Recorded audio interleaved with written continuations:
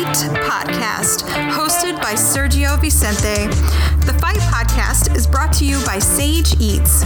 Sage Eats is a Chicago-based healthy meal prep and fitness mentoring company. They deliver healthy, organic, custom meals directly to your home or office. For those of you not in Chicago, Sage Eats also offers online fitness mentoring, where your personal fitness mentor will send you 4 weeks worth of workouts that are customized to your body and your goals. Your mentor is available 7 days a week to answer questions and offer support. Sign up for Sage Eats at www.sageeatschicago.com. Apply promo code FIGHT for 20% off your first 3 months. Now here's your host of the Fight Podcast, Sergio Vicente.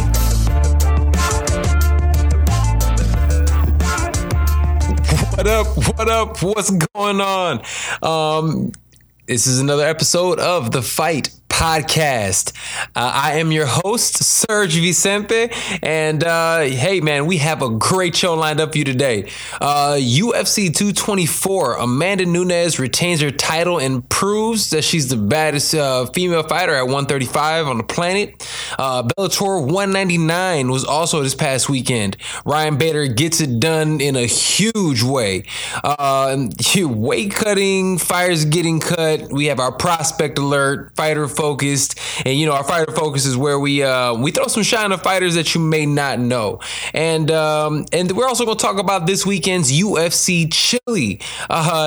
This is the first. Actually, UFC Chile is kind of dope. It says it's the first UFC fight card in a Spanish speaking South American country. So they've been like Brazil, but they speak Portuguese down there. So this is the first time they're actually in like Latin America, I guess, if you say.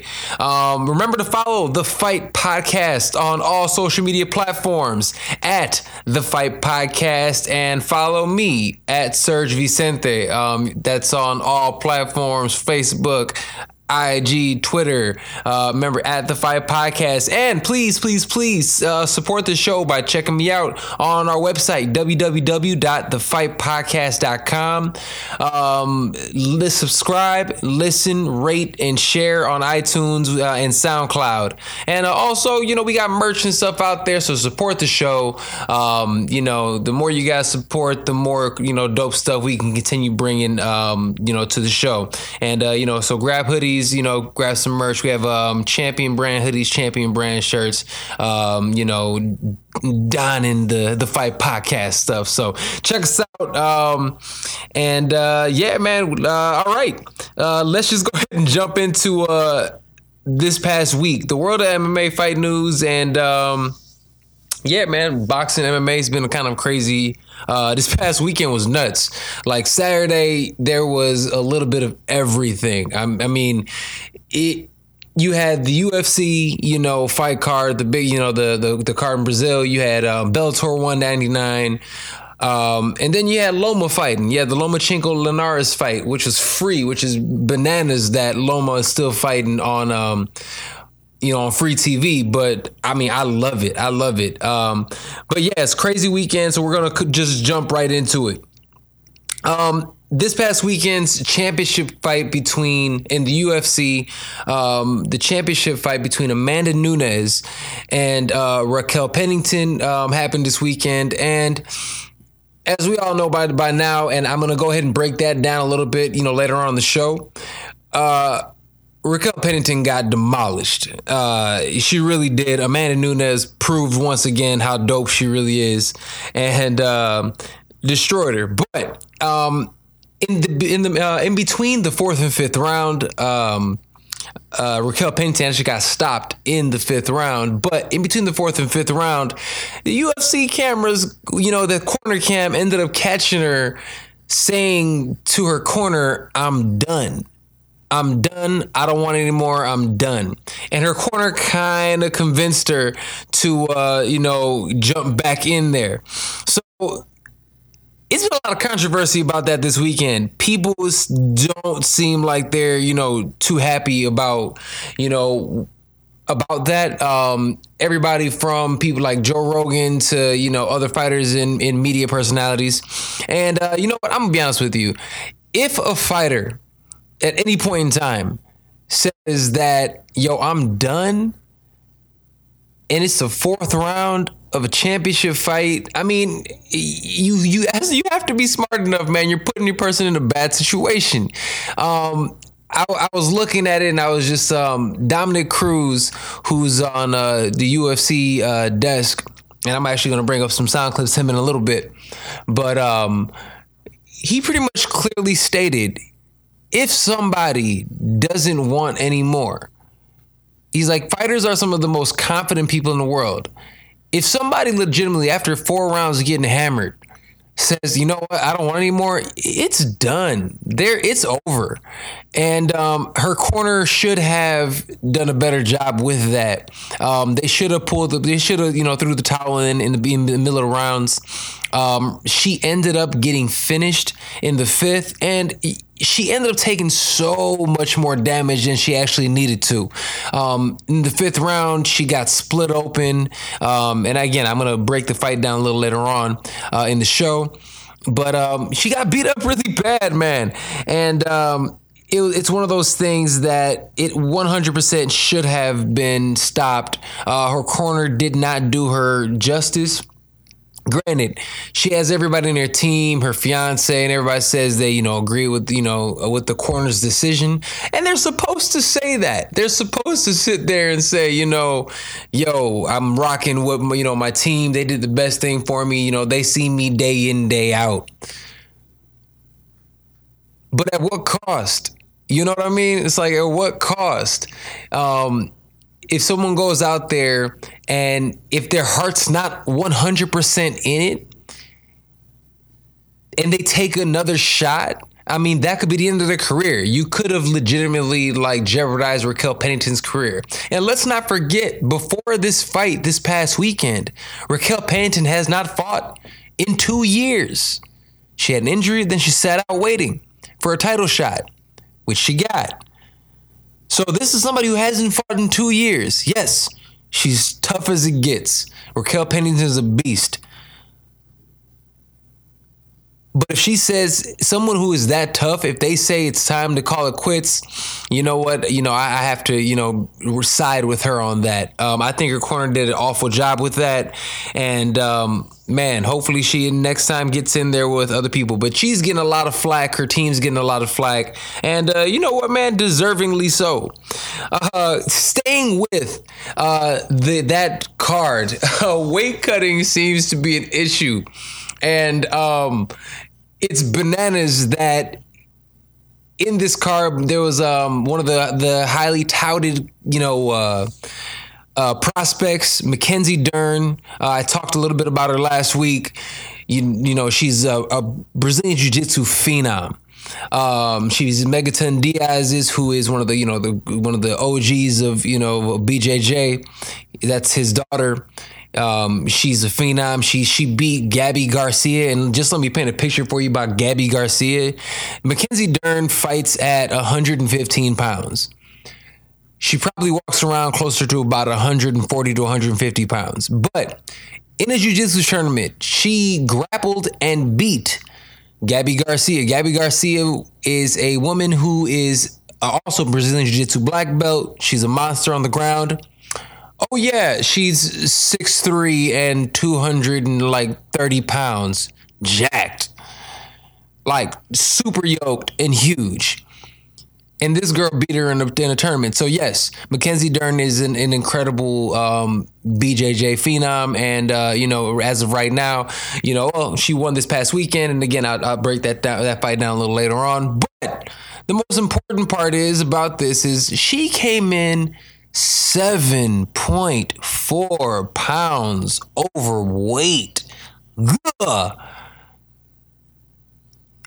I'm gonna go ahead and she's getting a lot of flack for this, all right?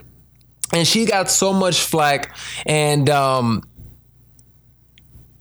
her opponent, Amanda Cooper, was, as you could imagine, super, super upset.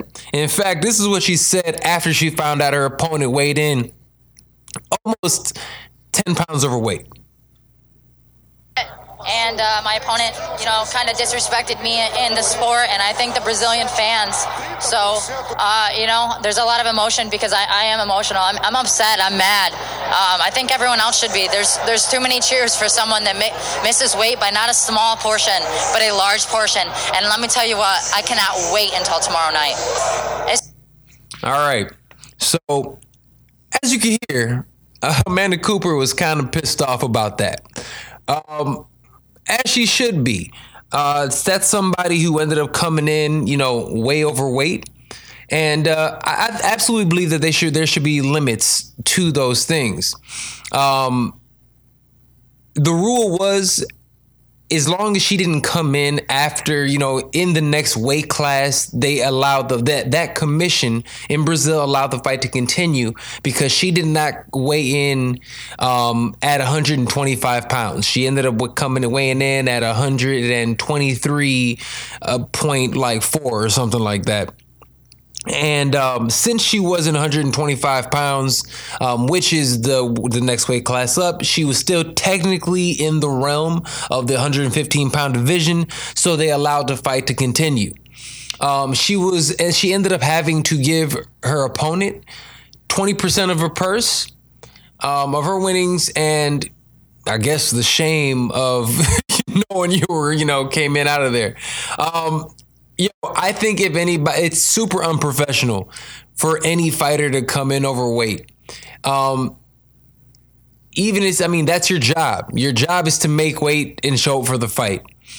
Mackenzie Dern didn't do that. So it's interesting that they still allowed her to compete. People are pissed, man. People are pissed. And yes, she won the fight. And I'm going to break that down a little bit, but listen to Dominick Cruz, UFC's, honestly, the greatest 135 pounder ever in mixed martial arts. And he was the longest reigning champion.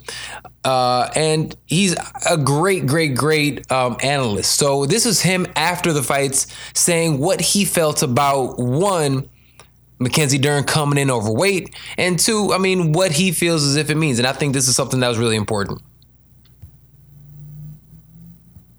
Gentlemen, we have weight classes.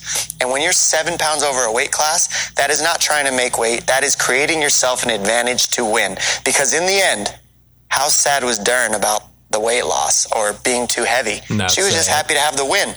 That's the point of this sport, is to win. And when you come in with that big of a weight advantage, being a 45er to a 35er, being a 35er to a 25er, being a 85er to a 70 pounder, that's an advantage. That's a huge advantage, and it's basically cheating, in my opinion. Well, Dern wasn't upset at all. I saw her jump on top of the octagon. She was swinging, having a funky good time. The thing about it is, ABC, Amanda was on Twitter too much. She was on Instagram. She was like, I'm so mad, I can't wait until tomorrow. She was saying everything that she thought everybody wanted to hear her say. She should have been focusing on that weight is a... All right, now that was Dominick Cruz, and that was also the UFC's welterweight champion, Tyron Woodley. Remember, I talked about Tyron. He was our fighter focus, I believe, week 12. What they say makes complete sense, man. And these are people who are at the top of the top level saying, yo, that is 100% cheating. And as the guys both said, it's not like she was mad about it. So she goes out there, she gets a W. Not only does she end up getting, the win, she also gets her win bonus. Yeah, she lost a couple ducats, but she still got the W, and she continues. She doesn't have a no contest or anything, so there is no repercussion. There was a stat that just came out this year from the UFC. In 2018, there have been 7 fighters that have missed weight, and the fight has continued on. Those all 7 fighters that missed weight won the fights. You can't tell me that there's no advantage in that. So, you know what? Mackenzie Dern, who came in the worst shape I've ever seen. She didn't even look like she tried. So, they said that when she came in at 140 pounds. And the reason I'm actually just kind of upset about it, and and I guess for all practical purposes, breed a dead horse, is that she's disrespecting the sport. If you come in almost to the next weight class, barring some significant injury, which, we're 4 days past the event, this didn't seem like it. And one thing Mackenzie Dern said also, that I'm going to be completely honest with you, blew my mind, was that she afterwards said that, I could had a better diet. Yeah, man, it's like you have to take it seriously. And the reason this is an issue, and this is the last thing we'll say about it for Mackenzie Dern, is because out of 7 pro fights, she has missed weight 4 of those fights. This absolutely is a problem, and something honestly needs to be done. I understand how difficult weight cutting can be.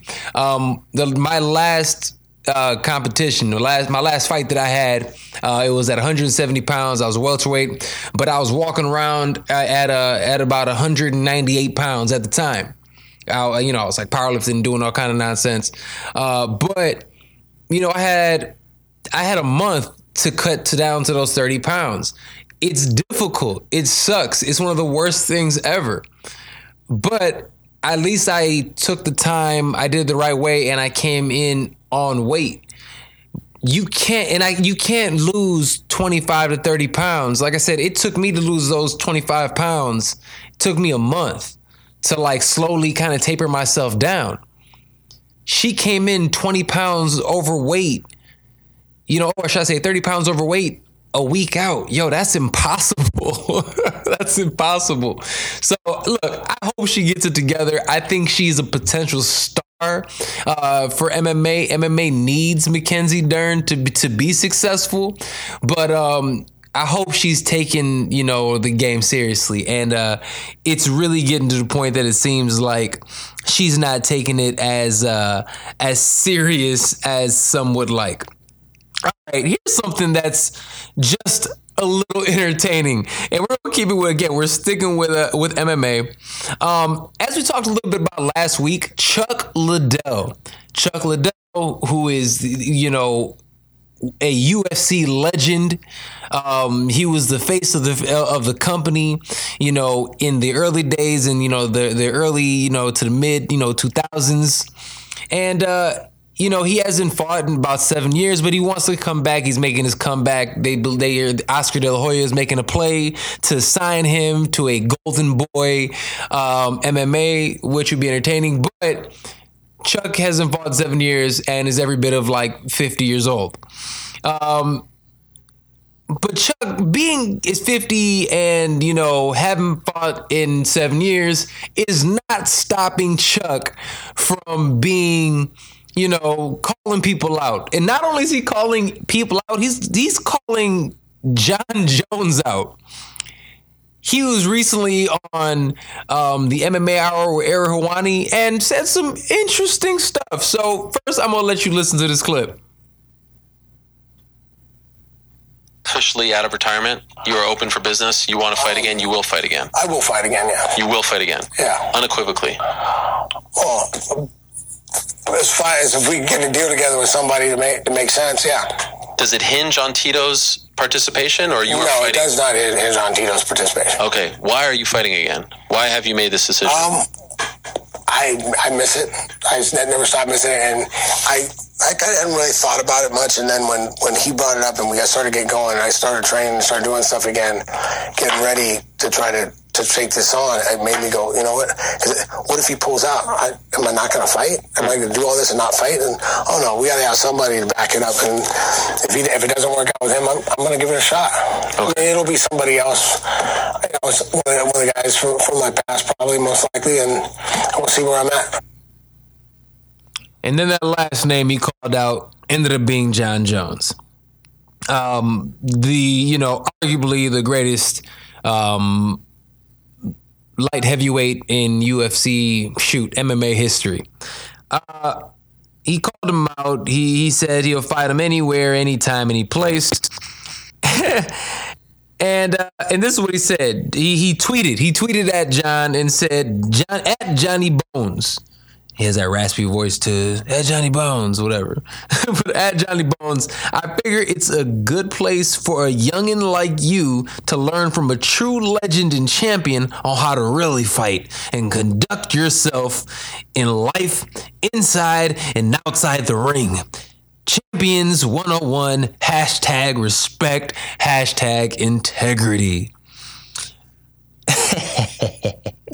Yo, Chuck is wild. I mean, so he says he wants to go out there, and let's not forget, Chuck Liddell's last fight was against Rich Franklin, who his entire career was at 185 pounds, a middleweight.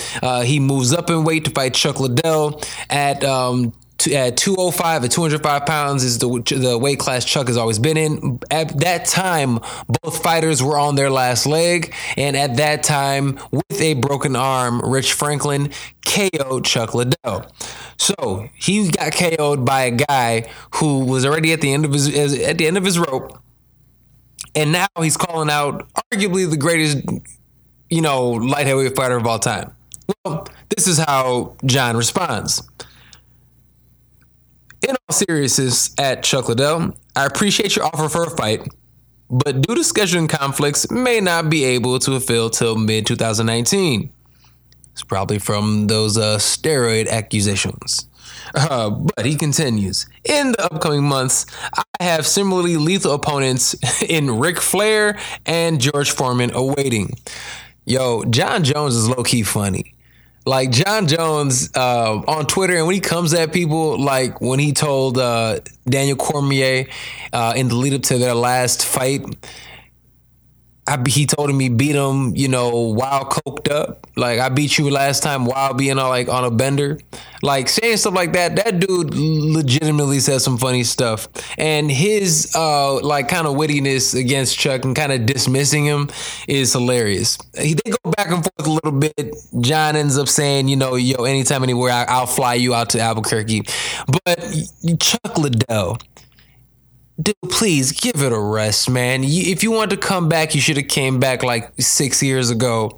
I think it's been too long. I hate seeing this. I hate seeing legends. BJ Penn recently did something like this and ended up getting murked by too many guys. So I hate seeing legends come back and get beat up. So Chuck, if you come back, more power to you, but man, please stay retired. All right. Yeah, man, those guys, that's just bananas. In the world of boxing, Jaime Munguia, who is an up-and-coming prospect. He was actually 2017's Prospect of the Year in boxing. The Nevada State Athletic Commission actually recently said that they didn't allow him to go against Triple G, but they let him for some reason. So my bad. Let me say. So the Nevada State Athletic Commission, Cinco de Mayo weekend, when they were gonna have him fight, after the Canelo fight fell out, Jaime was actually trying to get the fight with Triple G. Since he is so young, and this kid is actually only 21 years old, and he is a complete monster. He just beat this weekend Saddam Ali. Saddam Ali's last fight, he actually beat Miguel Cotto in his final fight, in Cotto's final fight. So Saddam Ali has some skills. I'll give him some props. He has some skills, but Jaime went out there and blasted dude out in the 5th round. So it was just bananas. But Jaime actually called out one of my favorites, as we know, Jermall Charlo. The reason he ended up calling him out is that he said that he, believed that Buddy can, he really did believe that he can actually, piggyback off of, Charlo's name. But unfortunately, he has, a couple other, he has a couple other people to get through prior to getting there. He's definitely not a big enough name. Definitely doesn't have enough name recognition.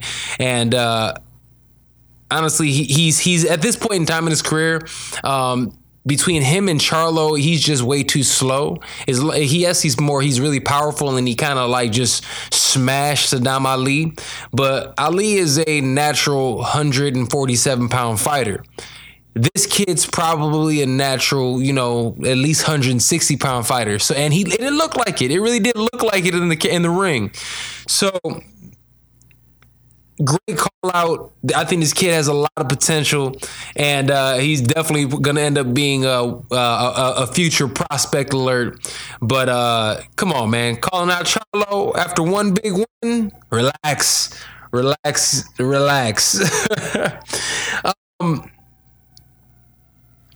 Remember, man, again, this is Serge Vicente, and thank you for joining me today on this episode of the Fight Podcast. We do have a great show today.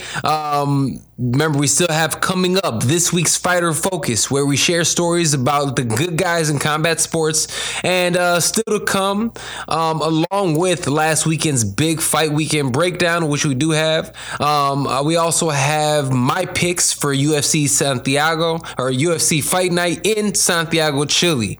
Remember to follow the Fight Podcast on all social media platforms at the Fight Podcast, and support the show by checking me out on the website www.thefightpodcast.com. And support the show, buy merch today. We have hoodies and we have t-shirts, man. Come, go online, thefightpodcast.com, check us out. Let me know what you think. It should be great, man. So with that, man, take a quick listen to this. Next up, we have our Prospect Alert. Prospect Alert is where we show love to up-and-coming prospects who have the skills and the talent, but might not be a household name just yet. So this week, we're going to take time out and highlight Devin Haney. Record, 19 wins, 0 losses, with 13 knockouts. And now back to your host, Sergio Vicente, to tell us more about this fighter.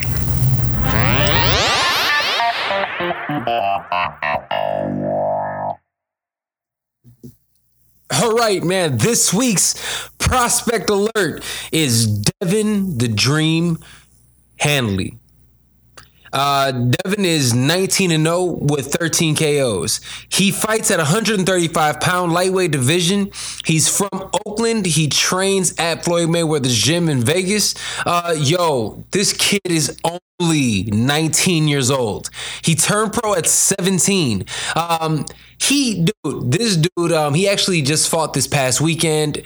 Incredible display. This kid has all the tools. He has a great jab. He has great speed. He has great movement. He has lateral movement, and he has one punch KO power. The best way I could explain this kid is that he looks like the perfect balance, and like the mix between, and I know this is going to sound crazy, but he's like the mix between like Floyd Mayweather and like Roy Jones Jr.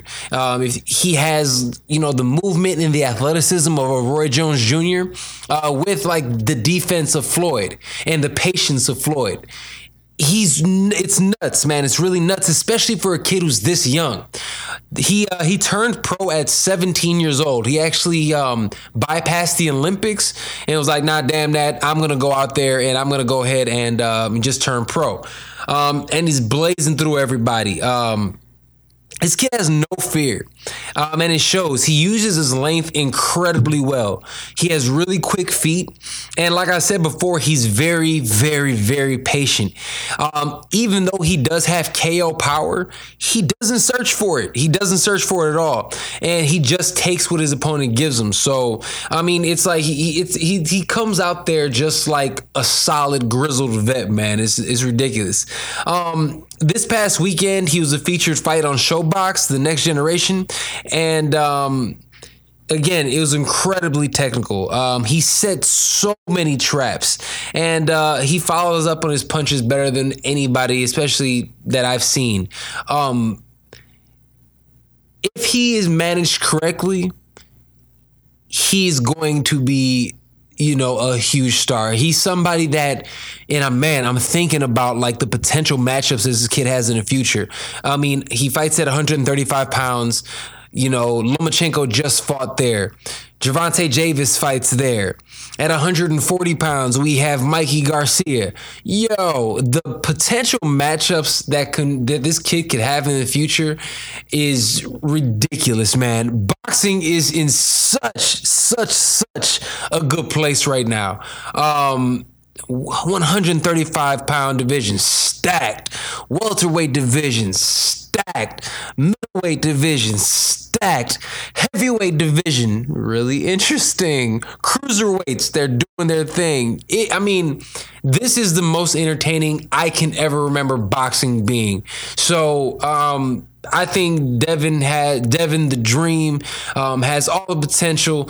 We should definitely pay attention to this kid, and he is Week 14's prospect alert. All right. Thank you as always for listening to the Fight Podcast. This is fun, man. We're out here just going to keep it moving, and we're gonna talk about all the big fight cards. Again, this was a huge fight weekend. We had, the big UFC, pay-per-view.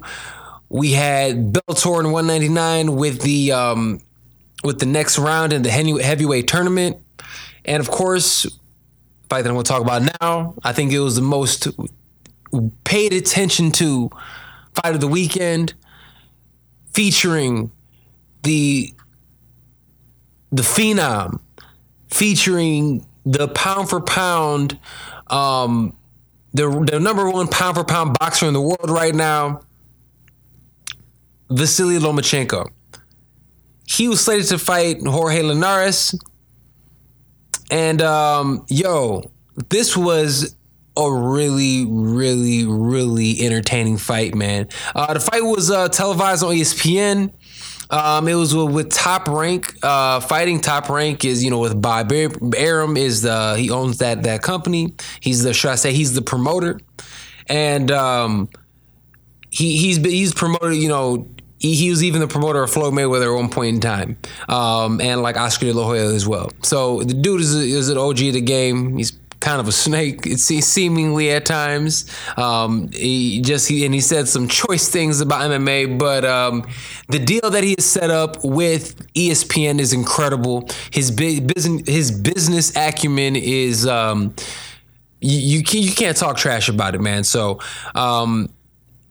he's the one who hosted the event. Well, this event with Loma and Linares, it ended up receiving 1.4 million views. Man, you have pay-per-view fights, for MMA and also boxing that aren't even cracking 800,000, 200,000. And these guys on free TV went ahead and rocked 1.4 million. Man, it's awesome. And from what all onlookers and everybody out there said, that this fight the atmosphere there was incredible. They said you can feel the floor shaking in the inside. The crowd went nuts. It was a huge event. Vasily Lomachenko, who's 30 years old, moved up in weight from super featherweight to challenge the champion at that weight class, Linares, who his own record is 44-4 with 27 KOs for his WBA 135-pound title. This fight was great, man. It was really entertaining. Beginning, it seemed as if, even though it was an entertaining fight, a little bit back and forth, Vasily Lomachenko seemed like he was in control of the fight at all, the entire time. Using incredible speed, incredible combinations, but in the sixth round, seemingly getting a little overconfident, he takes a step in. Linares, throws a right hand straight down the pipe, drops Vasily Lomachenko for the first time in his professional career.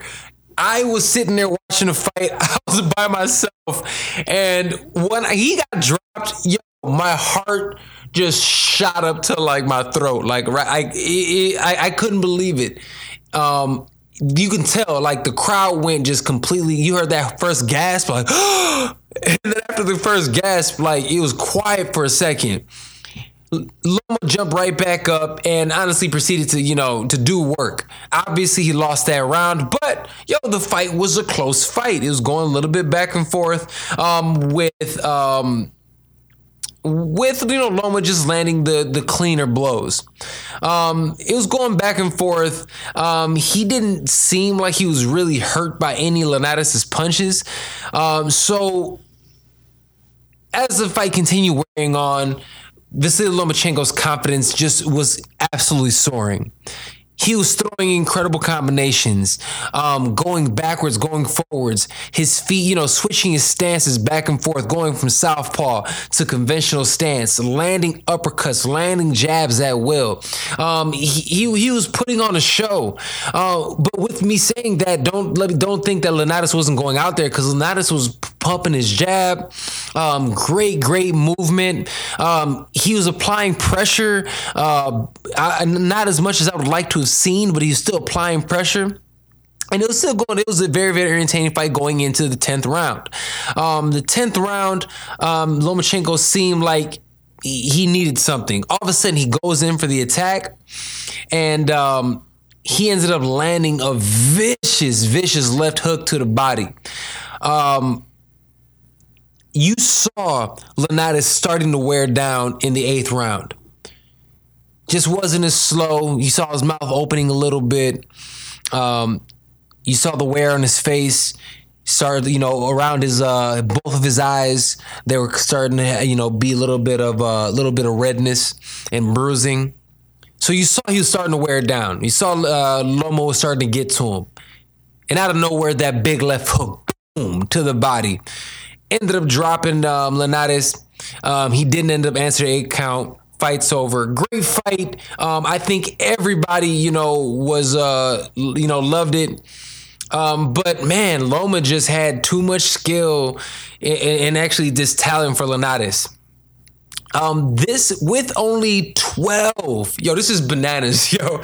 With only 12 pro fights under his belt, Vasily Lomachenko becomes the fastest 3-division world champion by winning the WBA Super World Lightweight title in only 12 fights. That's crazy. This dude is so good. He's already, everyone already pretty much thinks of him as, the best pound for pound fighter out there, and he's only 12 fights in. This shit, granted, yes, he had he won 2 gold medals. He has 300 amateur fights. The dude has been he's put his work in. But, people always think that pro and amateur are different, and a lot of people don't translate. Vasily Lomachenko's skill set translated, and ridiculously. Now, this was pretty cool. The more you look at it, the more, there's been some pretty, what's next? That's what everyone's asking. What's next? What's next for Vasily Lomachenko? And a couple people said some really interesting things. Floyd Mayweather is politicking for the Gervonta Davis fight. Gervonta Davis obviously is under, the TBE banner. He's under Mayweather promotion. So, yes, Floyd's trying to get that money still. He's trying to throw his name out there, over there. You have, other people, little people, saying things here or there about him, but no one's really chirping too loud. Granted, he got dropped, so I'm curious to see if more people are gonna think, ooh, Loma's human. You know what I'm saying? Loma might be human. He took a couple solid shots, and now that maybe he can be hurt. Let's take the fight now. So hopefully, we can see more entertaining fights. What do I think is gonna happen? And even Floyd Mayweather said it earlier. I think Mikey Garcia is gonna get that fight, man. Mikey Garcia, known as of right now, the number 3 pound for pound on a number of people's minds, boxer in the world, just beat the hell out of Adrian Broner last year. Just a display. Mikey Garcia, who is trained by star trainer and his older brother, who was also an incredible fighter in his own right, Robert Garcia. is possibly one of the most technical fighters, man, that I've ever seen. He doesn't do anything wrong. He has great feet. He has power in both hands. He has incredible defense. And he's willing to brawl with you. He's willing to go out there and fight. So he's the current 140-pound champ. But he moved up from 135, where Loma is currently fighting at, and he's currently the champ. So we're going to see if we can go. They said they're going to try to get that fight at some, hopefully, Mikey Garcia, or Robert Garcia, trainer of Mikey Garcia, says that they're shooting to have that fight next Cinco de Mayo. That would be such a great fight for Cinco de Mayo, man. It would, I mean, you have two of the most entertaining fighters in the world today competing in their prime. Damn, I hope that happens. Oh, it would be incredible if that fight could happen. You know what I mean? So, even Floyd Mayweather said that he believes that Mikey Garcia is going to get the next crack at Loma. So let's keep our fingers crossed for that one. Unfortunately, it seems like that fight might get tied up in negotiations. Bob Arum seemingly, has a little beef with, big name fighters. Mikey Garcia, he stifled, the Mayweather Pacquiao for a little bit, and unfortunately boxing, the nature of boxing, the politics of it, when there have been big fights, granted, little caveat with that is that Showtime is actually doing a phenomenal job with that this year, and this year and last year, making prime time fights. So I guess I can't say that fully, but historically, boxing has shelved fights until the past due dates for political reasons. People aren't getting paid enough, promoters aren't getting paid enough, and so on. So let's hope that the politics are put to the side and that that fight eventually happens. It'd be incredible if it happens. It'd be the best. Again, this weekend was still, salute to Lomachenko for winning and being just all in all one of the greatest out there. If he continues on this trajectory, he can absolutely become one of the greatest of all time. If he and Mikey fight, my money at this point in time is on Mikey Garcia. I think he's a bigger guy. I think he hits harder. And I think he has just as good a feet. If not, he's number 2 to Lomachenko. So I have Mikey in that fight. But if that fight ever comes to fruition, I'll go ahead and break it down then. Still sticking with this weekend, UFC 224 in Brazil, in Rio de Janeiro, Brazil. It was beautiful. It was hot. But unfortunately, there weren't as many people. It wasn't a sold-out event as usual. I think the UFC generally just banks on Brazil showing out. Reports say from, MMAfighting.com, we're saying that ticket prices were high, and the fans didn't, and the card wasn't good enough. So the fans didn't show up. Regardless, it ended up being a pretty entertaining card. Inside the arena, yes, there were empty seats. It was weird, man. It was really weird. I'm not accustomed, and I don't think any of us are accustomed to watching empty seats in Rio, especially with, a pro-Brazilian card. So that was a little awkward to kind of get into initially. But once the fight started, it was great. I'm actually just gonna go ahead and just kick it off with the main event. I already spoke about it a little earlier on the show, but Amanda Nunes versus Raquel Pennington. Yo, this was a one-sided just shellacking. She went Amanda Nunes from the beginning. Amanda Nunes, the champion at 135 pounds, defended her belt for the third time. And with this finish, because she did receive a finish in this fight, surpasses Ronda Rousey with the most finishes with the UFC's 135-pound class. So salute to Amanda Nunes. You're incredible.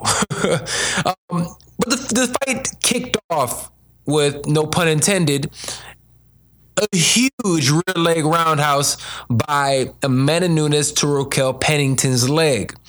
The kick landed directly on the right quad of Pennington, and she immediately just fell onto the campus. She fell, which the only way I could explain what she looked like is she looked like Woody from Toy Story falling when Andy came in the room. That's exactly what she looked like when Amanda Nunes landed that first kick. The fight, I want to say, was going back and forth, but it wasn't. Raquel Pennington fought hard. She tried to do what she could, but Amanda Nunes is one of the greatest of all time, one of the greatest female fighters of all time. She's too big. She's too strong. She's too explosive. She was faster. And honestly, she was just smarter at every. She was just one step ahead of Pennington at every turn. She ended up outstriking Pennington, and these numbers are crazy. She ended up outstriking her 152 to 79 significant strikes in this fight. That's bananas. And honestly, the shots that Pennington was she never really caught Nunes that clean, so she didn't really do any damage.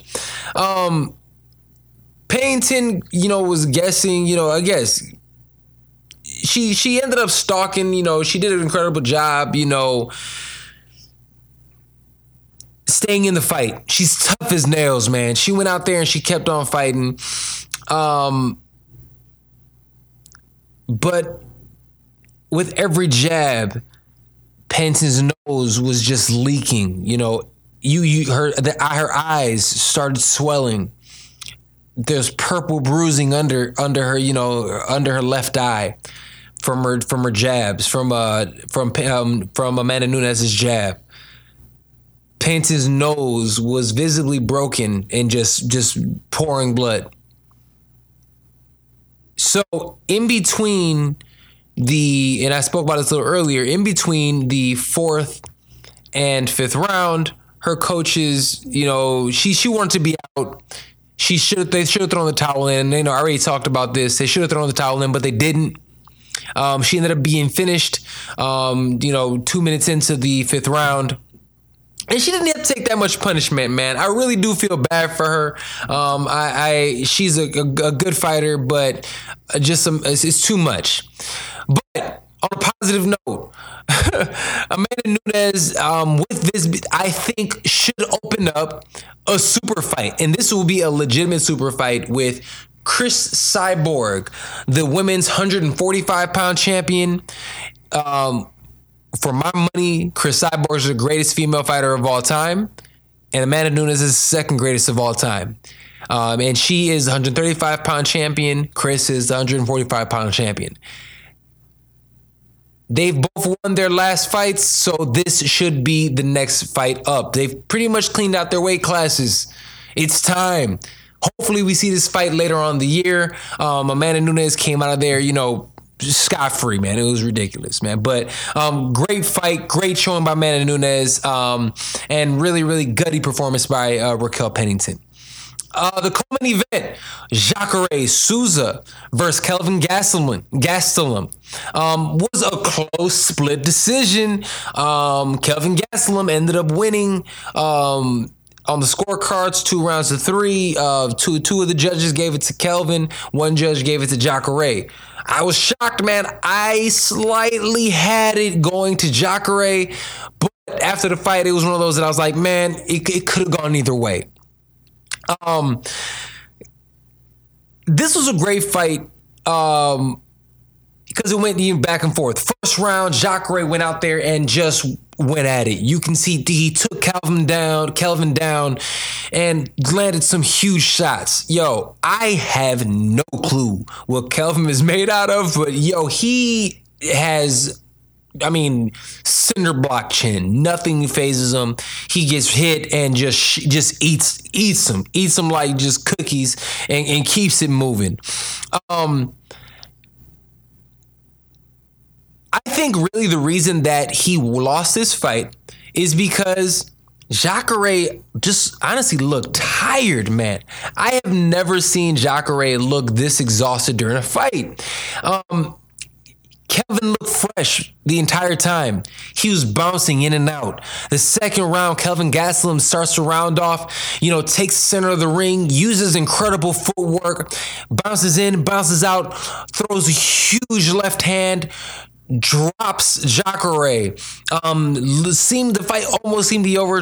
Jacare held on, but he took a massive beating in the second round. It was crazy. Third round, Jacare goes out there and seemingly, I think he might have outstruck Kelvin Gastelum, but he just looked exhausted. Kelvin looked fresh. He was bouncing around, and we all know that is who the judges are always going to give it to the guy who is the more fresh appearing guy out there. So Kelvin gets a nod. To be honest with you, I don't know where Jacare goes from here. He's lost his last 2 fights, and he's 39 years old. He's not getting any younger. So it will be interesting to see what happens. But from here, Kelvin Gastelum, this is what he had to say about the fight. And this is what he wants next. It should be next. The title shot. I don't think I'd accept any other fight than the title shot. I'm the most active middleweight there has been. All the guys that I fought, top 10 and former champions. So I feel like I'm deserved. Yeah, I definitely. So Kelvin believes he deserves the next crack at the 185-pound title in the UFC. Yo, man, I can't lie to you. I can't make an argument against him. He's beat Lyoto Machida. He's beat Vitor Belfort. Yes, these guys are older, and yes, he did lose Chris Weidman, but Chris Weidman got wrecked by a couple other guys. Kelvin Gastelum also beat Michael Bisping, who is the former champion. His resume is incredible, and he is, like he said, the most active guy at 185 pounds. I think he gets the next nod. So this June, Robert Whittaker, the champion 185-pound class, is fighting the Cubano, Yoel Romero. And they'll be fighting in a rematch for the 185-pound chip. The winner of that fight will end up probably fighting Kelvin towards the end of the year. I can't wait for that. Either opponent, I think it would be an entertaining fight. I think Yoel is a worse matchup for Kelvin than Robert Whittaker, simply because Robert Whittaker and Kelvin, both smaller guys, both 2 guys that formerly fought at 70 pounds and have moved up. So they're smaller guys in that 185-pound weight class. They're both great strikers. So I think that will be a much closer matchup. Kelvin doesn't tend to do as well with bigger middleweights. So for example, when he lost to Chris Weidman ended up taking him down and just put the mush on him and ended up submitting Kelvin Gastelum. Chris Weidman, as we remember, took a huge loss to Yoel Romero, who's fighting against Robert Whittaker for this chip. Yoel Romero is the most decorated wrestler ever to compete in MMA. So I just look at that being a bad matchup for Kelvin all around. So either way, when that fight comes, whichever other opponent he comes up with, I can't wait to talk about it. But Kelvin deserves that title shot, man, and he's asking for it, and I'm really happy that he's asking for it. All right. Next fight, the Mackenzie Dern versus Amanda Cooper fight. This fight was, and I'm throwing up these air quotes, at 115 pounds, at least for one of them. It was 115 pounds for at least Amanda Cooper. Amanda Cooper spent, the days leading up to the fight trolling and just kind of being mad at Mackenzie Dern for not being professional. I let you guys listen to the clip a little earlier, and I agree with, Tyron Woodley and a couple of the other guys who are analyzing the fights beforehand, saying that Amanda Cooper seemed to be too emotional on this fight. And it showed. She went out there and was tight. She tried to throw perfect technique and whatever. And Mackenzie Dern went out there just swinging. Mackenzie Dern goes out there, takes the center of the octagon, and fires off some big shots. I will say this. Dern was out there brawling, but Dern was visibly out of shape. And I said it earlier, unless she has an injury that nobody talks about, she has no excuse looking like that at all, coming in there like that at all. She had an unfair advantage. And even though, Amanda Cooper was skilled, Dern was just she looked like she was a weight class bigger than her out there. Dern ended up throwing a huge right hand, clipped ABC, took her down, clipped her, dropped her. As soon as she dropped, Mackenzie Dern, who I talked about her jiu-jitsu accolades earlier, like a warm knife to butter, sliced through Cooper's defense, jumps on her back, chokes her out right in the first round. She wins. She's 7-0. She has 3 submissions in her last 4 fights. And now Amanda Cooper has a saucy 4-4 record. I have no idea what they're going to do with Amanda Cooper with a 4-4 record. But Mackenzie Dern needs to fight at 125 pounds, not 115 pounds, for a couple of reasons. To fight at 115 pounds, she's missed weight 4 out of her last 7 fights, so just 115 doesn't work for her. And if 115 isn't working for her, you have to, move it to the next weight class. Not only that, the 125-pound class is a new division. There's no name value there. There's nobody. She can be a star, and there's a quicker line to a title shot there. So she needs to stop playing around. She needs to get in better shape, and she needs to still fight at 125 pounds. All right, this is the last one in this card that I'm going to talk about is the Lyoto's Dragon Machida fights Vitor Belfort in his farewell fight. This fight was pretty boring to start, to be honest with you. The first round, both guys stared at each other, kind of were just there. But the second round, Lyoto Machida was looking like his normal snake charmer self. And via Anderson Silva versus Vitor also, kick to the face. He's out. He KOs him beginning of the second round. It was a good win for Lyoto. It was a highlight reel KO for Lyoto. Also, again, looked like Woody taking that L as he collapses to the ground. This is Lyoto Machida's second KO in his last 3 fights, the other being CB Dalloway. And as for Vitor, look, man, he's had an incredible career. 20 years. He was the youngest UFC heavyweight champ, found success everywhere he went. So nothing to be ashamed of. Salute to the legend. Bellator 199 was also this weekend.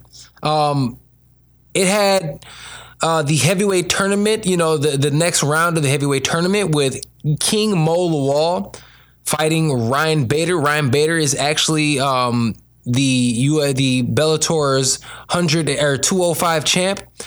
And King Mo also generally fights at 205, but he also dabbles at 185 pounds. This fight wasn't that smooth. He ended up KOing your boy. King Mo, Ryan Bader KOs King Mo with a huge left hook in 15 seconds of the first round. A little disappointing. Just because I wanted to see a little bit more of this fight. King Mo looked great leading up to the fight. But this leads to Ryan Bader going against Matt Mitrione in the semifinals for the Bellator Heavyweight Grand Prix. I can't wait for this fight. Matt Mitrione is a big athletic heavyweight, every bit of 260 pounds. But he's an athlete that can move. So that's going to be fantastic. I can't wait to see that. And also,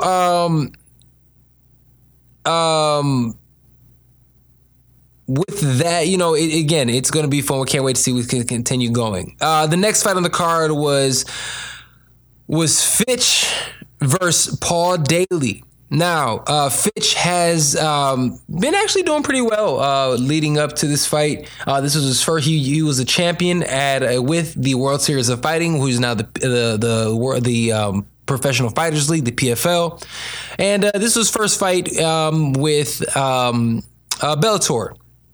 Look, we know what both guys are going to do. One guy wants to strike, one guy wants to wrestle, and in this fight, Fitch, the wrestler, takes down Paul Daly, who was honestly seemingly unenthusiastic about this fight and Bellator as an organization. Every time John Fitch took down Paul Daly was just controlled, couldn't do anything. Out of frustration, was on the ground, starts, booing and crying and complaining. So it was disappointing to say the least. We'll see what happens next with Paul Daly, but great win for John Fitch. And last one I want to talk about was the Phenom Aaron Pico was fighting Morrison. Yeah, I spoke about it a little bit last week, but Aaron Pico is a Phenom, and he goes out there and destroys Morrison with a huge second KO by left hook to the body in a row. This kid is 4 fights this past year, 3 knockouts. He's the real deal. Aaron Pico was a primary sparring partner for Miguel Cotto in boxing, and he's an Olympic caliber wrestler. So, and he's only 21 years old. Can't wait to see what's going to continue coming for Aaron Pico. But that was our Bellator card. It was great. Guys, this is the Fight Podcast. Thank you as always for listening. This is your host, Serge Vicente. And like I said, man, remember to follow the Fight Podcast on all social media platforms at the Fight Podcast, and follow me at Serge Vicente. Support the show. Checking us out on the website, www.thefightpodcast.com. And also remember, listen, rate, share on iTunes and SoundCloud. All right. We have Fighter Focus coming up next, and we have my takeaways from this episode also. Hey everybody. So our Fighter Focus is where here on the Fight Podcast, Sergio focuses on a fighter who is more than just a gladiator, but someone who carries themselves like a champion in and out of the ring. So the Fight Podcast's Fighter Focus for week 14 is middleweight boxing champion Danny Jacobs. Here's your host Sergio for more on this week's fighter.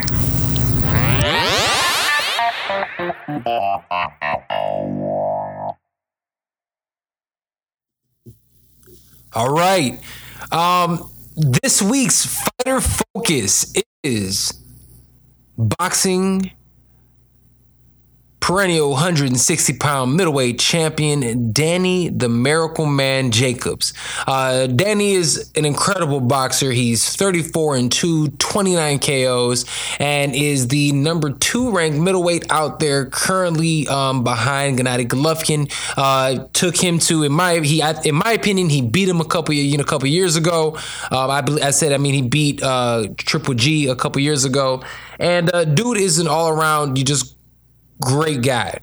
He is this week's Fighter Focus because what he has done.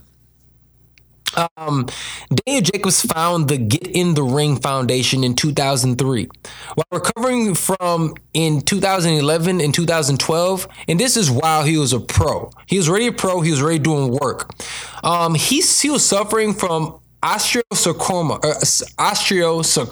Sorry, I can't say that. Which is a rare form of bone cancer. He started at that point in time to focus on his life beyond boxing and considered in considering his debt to the cancer community. Danny formed the Get in the Ring Foundation to help children with cancer struggles and other life issues that he personally dealt with in his life. So this dude is going out of his way. This is a guy who is a young man who has gone through, which is most people can't, being in his physical prime, getting cancer and not being able to continue, and then, for thinking about others and doing this is mind blowing. And I'll tell you a little bit more, a personal thing in a moment. But the mission of the Get in the Ring Foundation is to help families providing early prevention and knowledge to decrease childhood cancer occurrences and provide better health and nutrition for children and it's helping with kids with obesity also. So knowledge about kids with obesity and knowledge about of obesity prevention with food drives and different things, along with knowledge on cancer prevention and what to do in support and things like that for families as well. They focus on, again, the areas of cancer and obesity. I figured this was important, and this is why this is important. This is great that somebody is, obviously anybody who's giving back, I always appreciate. And I want to see somebody who is, this is this boxer, this tough guy who's been through something and he's really giving back. The reason I want to bring this up and I want to really give a shout out to Danny Jacobs is because I actually, when I was 25, so I was like the same age he was at that point in time, I was 25 years old and I was training. I was doing all the smokers and, taking amateur fights. And I was on the verge and I was at the point in time that I was like, okay, my coaches now were already talking about turning pro. So I was like, okay, this is what I'm great. I'm getting ready to turn pro. That's where my mindset was. Well, didn't work out for me that way. I ended up getting diagnosed with testicular cancer and that ended up being honestly the end of my fight career. It took me out for 2 years. And by that point in time, for me, I was already doing different things. I started, a company. I was, I had grown past that point. I still love the sport. I still appreciate it, but I realized that it just wasn't my path anymore. So to see somebody who took that adversity, is doing something positive with it, for me is inspiring. I love hearing it. And I'll always be a fan of Danny Jacobs because of that, the type of like kindred spirits to a way.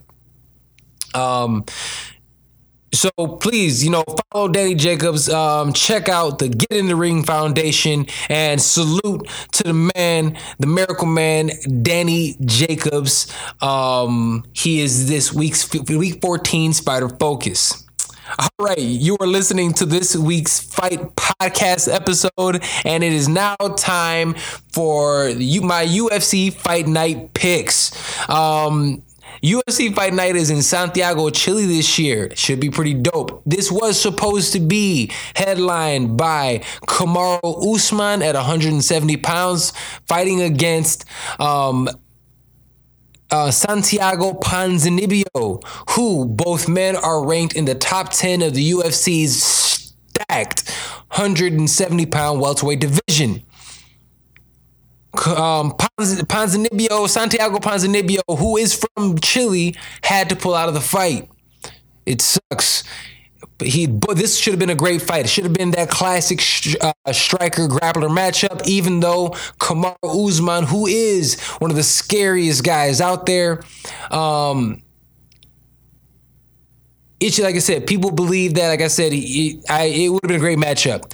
Ponzinibbio pulls out, in slides Demian Maia.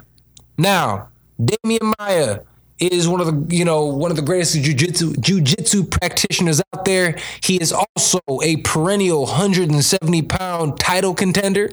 He actually recently, for his last fight was actually 2 fights ago. His last fight he lost actually against Colby Covington. But the fight before that, he lost against Tyron Woodley for the championship. Before that, he was on a 9-fight win streak. Dude was incredible. But Kamaru Usman, a little bit of a Mystic Usman, had something to say about that a couple years ago in 2016. But my style would trump his style, and I know. I studied this sport. I know that I can get him out of there.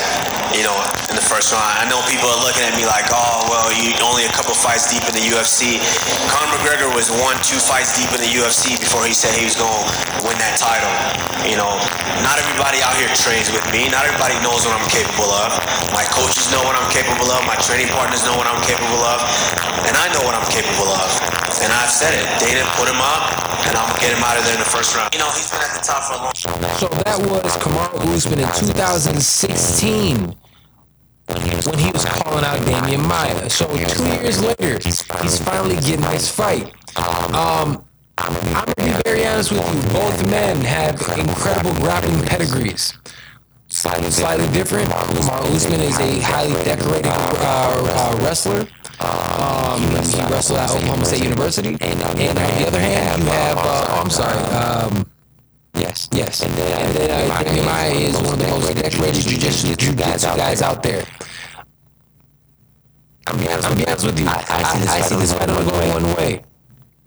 I think Kamaru stands with him for a couple rounds. Takes down. I believe Damian Maia has wrestling. Yes, he has grappling. He has jiu-jitsu. But he does not have the wrestling to take down Kamaru Usman. The way that Damian Maia takes guys down is that he dives on a single leg.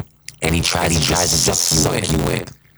He tried this technique with another All-American wrestler from Zoom. The champion Woodley. He just gets pushed off, and then he just beat up. Look at his next fight against another wrestler who's not as good as Kamaru Usman wrestling. Neither was as good as Tyron Woodley and Colby Covington. Colby Covington was able to dictate the pace of the fight. He landed shots on Damian Maia. Colby Covington doesn't work like that. Kamaru Usman does. If he doesn't have of what Colby Covington did in his matchup with Damian Maia, he will get him out of there within the second round. I have this being a second round ground and pound stoppage for Kamaru Usman in that fight. Alexa Grasso is fighting Tatiana Suarez. Should be a great fight. Both women are scrappy. I have to go to Alexa Grasso. I think she's much more well-rounded. Great striking. So it should be a fun fight. All right, this, guys, is the Fight Podcast. I'm sorry, that is the UFC Santiago. It's not going to be a big card. Doesn't have a bunch of big names on it. It's going to be free TV, so can't wait to watch it. And I'll break that down. It's going to be fun because next week I think I'll be able to break this down with a special guest. So next week, stick tuned. We have a special guest coming on, and we're going to talk about this UFC fight night in Santiago, Chile. This is the Fight Podcast, and again, you're listening with Serge Vicente. These are my takeaways from episode 14 of the podcast. Missing weight. Take my first takeaway. Missing weight by 7 pounds is cheating. Like, seriously, man, what are you doing? Lose weight or move up. It should be that simple. So I don't. There shouldn't be any excuses. Nobody's being mean. None of that. You lose weight or you get out. All of us have had to cut weight. So it is what it is. Takeaway number 2: Vasily Lomachenko is the current best pound for pound boxer in the world today. I mean, that's all I can. I mean, that's what it is. I think he has all the ability, and even though I think that Mikey Garcia has the ability and will possibly beat him, what he's doing right now in 12 fights is just unprecedented, man. He does everything well, and he's absolutely right now my number one pound for pound fighter in the world. Last takeaway 3. Another legend bites the dust, and another young lion takes out the grizzled vet. With Kelvin Gastelum beating Jacare, the UFC has seen a whole lot of changes, like changing the guards in the last couple months. And this is just another one in line. We had Max Holloway beat, Jose Aldo. Kelvin, again, knocking out Bisping, knocking out Vitor. Charles Oliveira, knocking, beating up and putting out Carlos Condit. I mean, you're seeing it, man. The guys that we all grew up watching and loving, it's about that time, man. Father Time comes for us all. And I can't lie, man, I'm glad I'm over here talking about it, because I'm like that age of the dudes who might be getting scuffed at this point if I was still competing. This has been a fun episode, man. Thank you as always for listening, man. This is Serge. Next week we again, like I was telling you guys, we have a special guest. We're gonna always also talk about UFC Fight Night in Chile. There's gonna be a lot of new fight news, and yeah, man, that's our show for today. Thank you so much for joining me on episode 14 of the Fight Podcast. Remember to follow the Fight Podcast on all social media platforms at the Fight Podcast, and follow me at Serge Vicente. Support the show by checking me out on our website, www.thefightpodcast.com, and purchase and get some merch today. We have, champion brand hoodies, champion brand tees. The swag is pretty dope. And thank you guys again. And I'll see you next time on the Fight Podcast. Peace out.